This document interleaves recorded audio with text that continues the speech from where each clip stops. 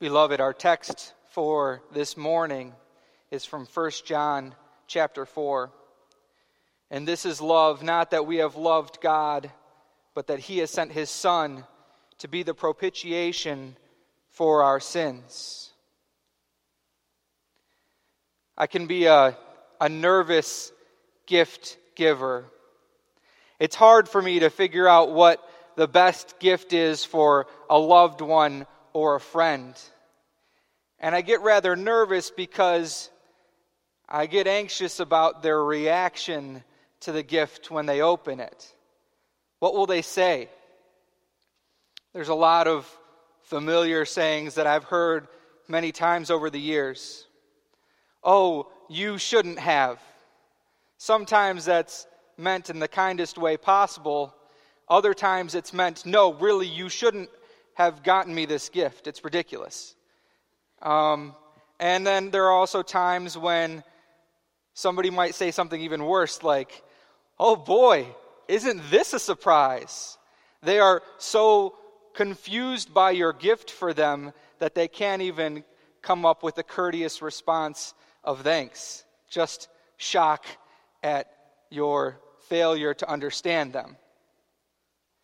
Not everyone is a gracious gift recipient, and not everyone is a skilled gift giver.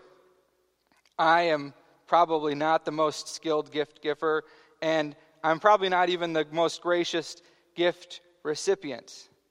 However, God is the perfect gift giver, and yet we often fail to be gracious gift receivers of His gifts. And it's often that way with the gift of love sometimes.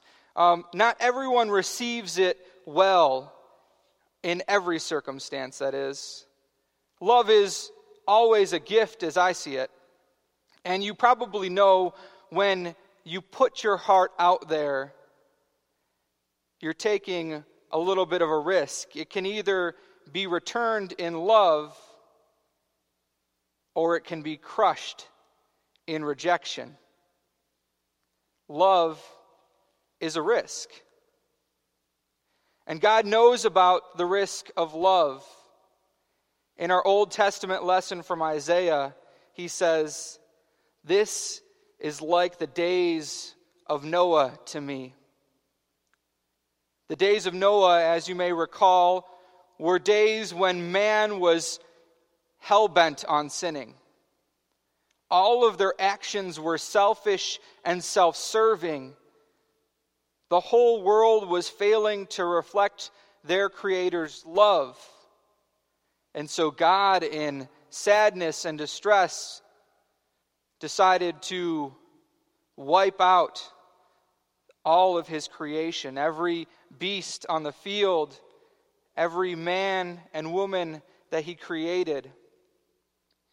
Yet He spared one man and his family and animals so that He might continue in His loving care of His creation.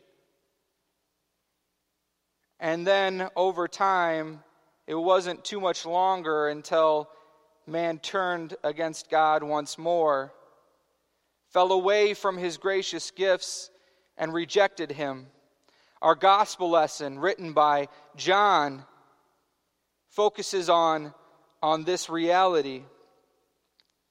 As Moses lifted up the serpent in the wilderness, so must the Son of Man be lifted up, that whoever believes in Him may have eternal life. John's recalling a moment in Israel's history, a shared history of the people of God. You see, they were descendants there of Noah, and they have been given promise after promise. In fact, they had just received God's salvation from the Egyptians who had enslaved them. He brought them out of Egypt and was leading them to His promised land. He was leading them in His promised love for them. And yet they rejected Him. They despised Him. They were grumbling. They didn't notice all of the gifts that He had provided for them. He provided food for them daily. Their sandals did not wear out. They didn't have achy legs after walking day after day. They were in good health. And yet they turned against God and said, I'd rather live in slavery and know what I'm getting than follow you into your promised love. There's a little bit of unknown in what God promises us in his love. And some people, especially these people, were afraid of it. So they brought upon them a curse of snakes that when they were bitten by them would result in their death. But God also gave a promise of mercy. A bronze serpent was made and lifted up, that whoever was bit simply had to turn and remember God's promise, and they would be healed. So John points out rightly that the Son of Man, Jesus Christ, must be lifted up, that whoever believes in him may have eternal life. We fall away. We reject God's promises. We fail to notice how he provides for us day in and day out. And yet, God calls us to turn to Jesus, to remember the greatest gift. Some gifts can be so generous, so rich with sacrifice, that we find ourselves embarrassed to receive them. Some might even feel this way about the gift of Jesus. Who am I to receive life and life eternal in him? Why should an innocent man die for me? When I reflect on my sin, I realize how unworthy I am for this gift that God has given me. And so that can fill me with maybe embarrassment over my sin, which might cause me to reject all of that altogether, or turn and seek his comfort. But John makes something clear for us. He says this, Jesus did not come into the world to condemn the world, but in order that the world through him might be saved. The gift of love, the gift of Jesus Christ, came down so that you might be set free and free in his love. Not to make you feel unworthy of such a gift, rather he has made you precious and his own. He knit you together in your mother's womb. And though you have fallen away in your sin, he has redeemed you from the grave because of his love. I am convinced unless we are overcome with God's love for us in Jesus Christ, our love for God and one another will be shallow at best. The essence of Christianity is not so much that we love God and others, but that God the Father loves us enough to send his own Son, Jesus Christ, to die in our place. Of course, Jesus didn't stay dead.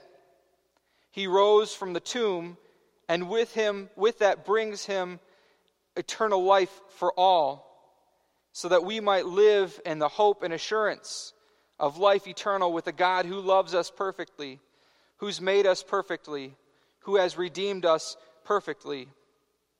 Notice that John in our epistle says this, and this is love, not that we have loved God, but that he loved us.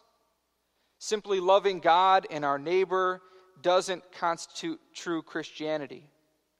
It does fulfill the law, that is, love is the fulfillment of the law, but it doesn't get to Christianity at its deepest. It misses the crucial motivation that we have for loving God and others, our receiving God's love first in Jesus Christ.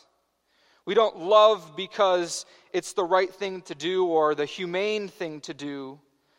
We give love because God in Jesus Christ has loved us. We know a love that's great, and it overwhelms us. It pours out of us, and it's shared with others.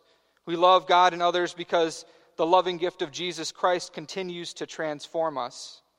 We love God because God first gave us love. And that is what God claims us as, his beloved. He declares us his own. We did not merit it. There is nothing that we can do to earn his love. It's a free gift for us, even in our brokenness. As you recall in the Old Testament lesson, the days before God were like Noah. But if we read verse 10, God said this, "My steadfast love shall not depart from you."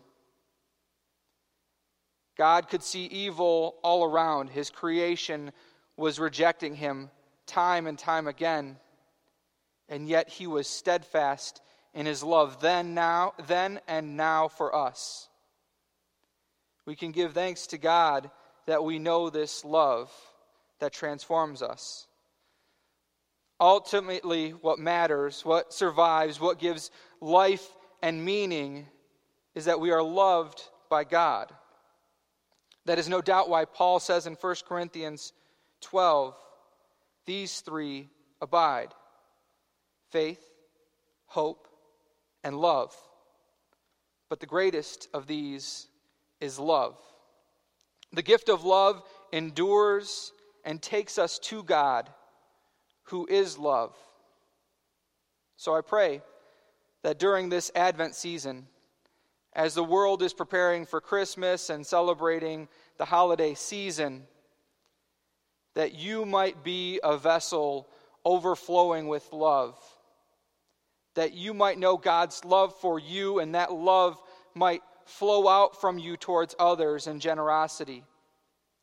You may not be great at picking just the right gift, but you can always be great by God's gracious love to share love, hope, and peace with others through a smile, a hug, noticing when someone is hurt, appreciating a friend. God gives you this love. He has claimed you in this love. And I pray that that love might go out from you to others. In Jesus' name, amen.